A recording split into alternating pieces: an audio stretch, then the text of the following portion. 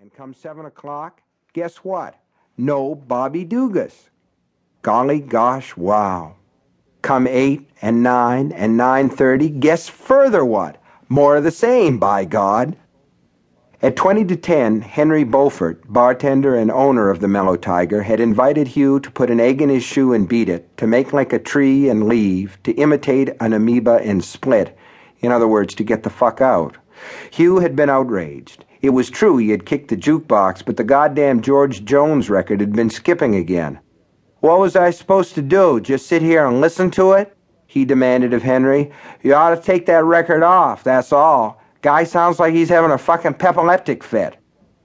You haven't had enough, I can see that, Henry said, but you've had all you're going to get here. You'll have to get the rest of it out of your own refrigerator.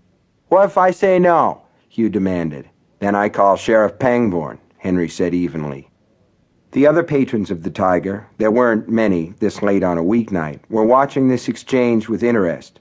Men were careful to be polite around Hugh Priest, especially when he was in his cups, but he was never going to win Castle Rock's most popular fella contest.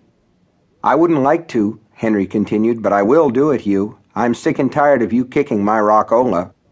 Hugh considered saying, then I guess I'll just have to kick you a few times instead, you frog son of a bitch. Then he thought of that fat bastard Keaton handing him a pink slip for kicking up Dickens in the local tavern. Of course, if he really got fired, the pink would come in the mail. It always did. Pigs like Keaton never dirtied their hands or risked a fat lip by doing it in person, but it helped to think of that. It turned the dials down a little. And he did have a couple of six-packs at home, one in the fridge and the other in the woodshed. Okay, he said, I don't need this action anyway. Give me my keys. For he had turned them over to Henry as a precaution when he sat down at the bar 6 hours and 18 beers ago. Nope. Henry wiped his hands on a piece of towel and stared at Hugh unflinchingly. Nope. What the hell you mean, nope?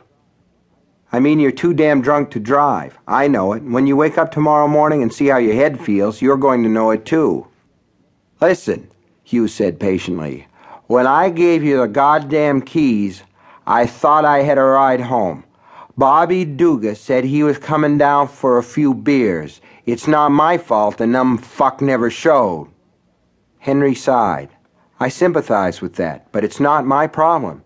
I could get sued if you wiped somebody out. I doubt if that means much to you, but it does to me. I got to cover my ass, buddy. In this world, nobody else does it for you. Hugh felt resentment, self-pity, and an odd, inchoate wretchedness welled to the surface of his mind like some foul liquid seeping up from a long-buried canister of toxic waste. He looked from his keys, hanging behind the bar next to a plaque which read, If you don't like our town, look for a timetable, and back to Henry. He was alarmed to find he was on the verge of tears. Henry glanced past him at the few other customers currently in attendance. Hey! Any of you yo-yos headed up Castle Hill? Men looked down at their tables and said nothing. One or two cracked their knuckles. Charlie Fortin sauntered toward the men's room with elaborate slowness. No one answered. See? You said. Come on, Henry. Give me my keys. Henry had shaken his head with slow finality. If you want to come in here and do some drinking another time, you just want to take a hike. Okay, I will, Hugh said. His voice was that of a pouty child on the verge of a temper tantrum. He crossed the floor with his head down and his hands balled into tight fists. He waited for someone to laugh. He almost hoped someone would. He would clean some house then and fuck the job. But the place was silent except for Reba McIntyre, who was whining something about Alabama. You can pick up your keys tomorrow, Henry called after him. Hugh said nothing. With a mighty effort, he restrained himself from putting one scuffed yellow work boot right through Henry Beaufort's damned old rockola as he went by. Then, with his head down, he passed out into darkness.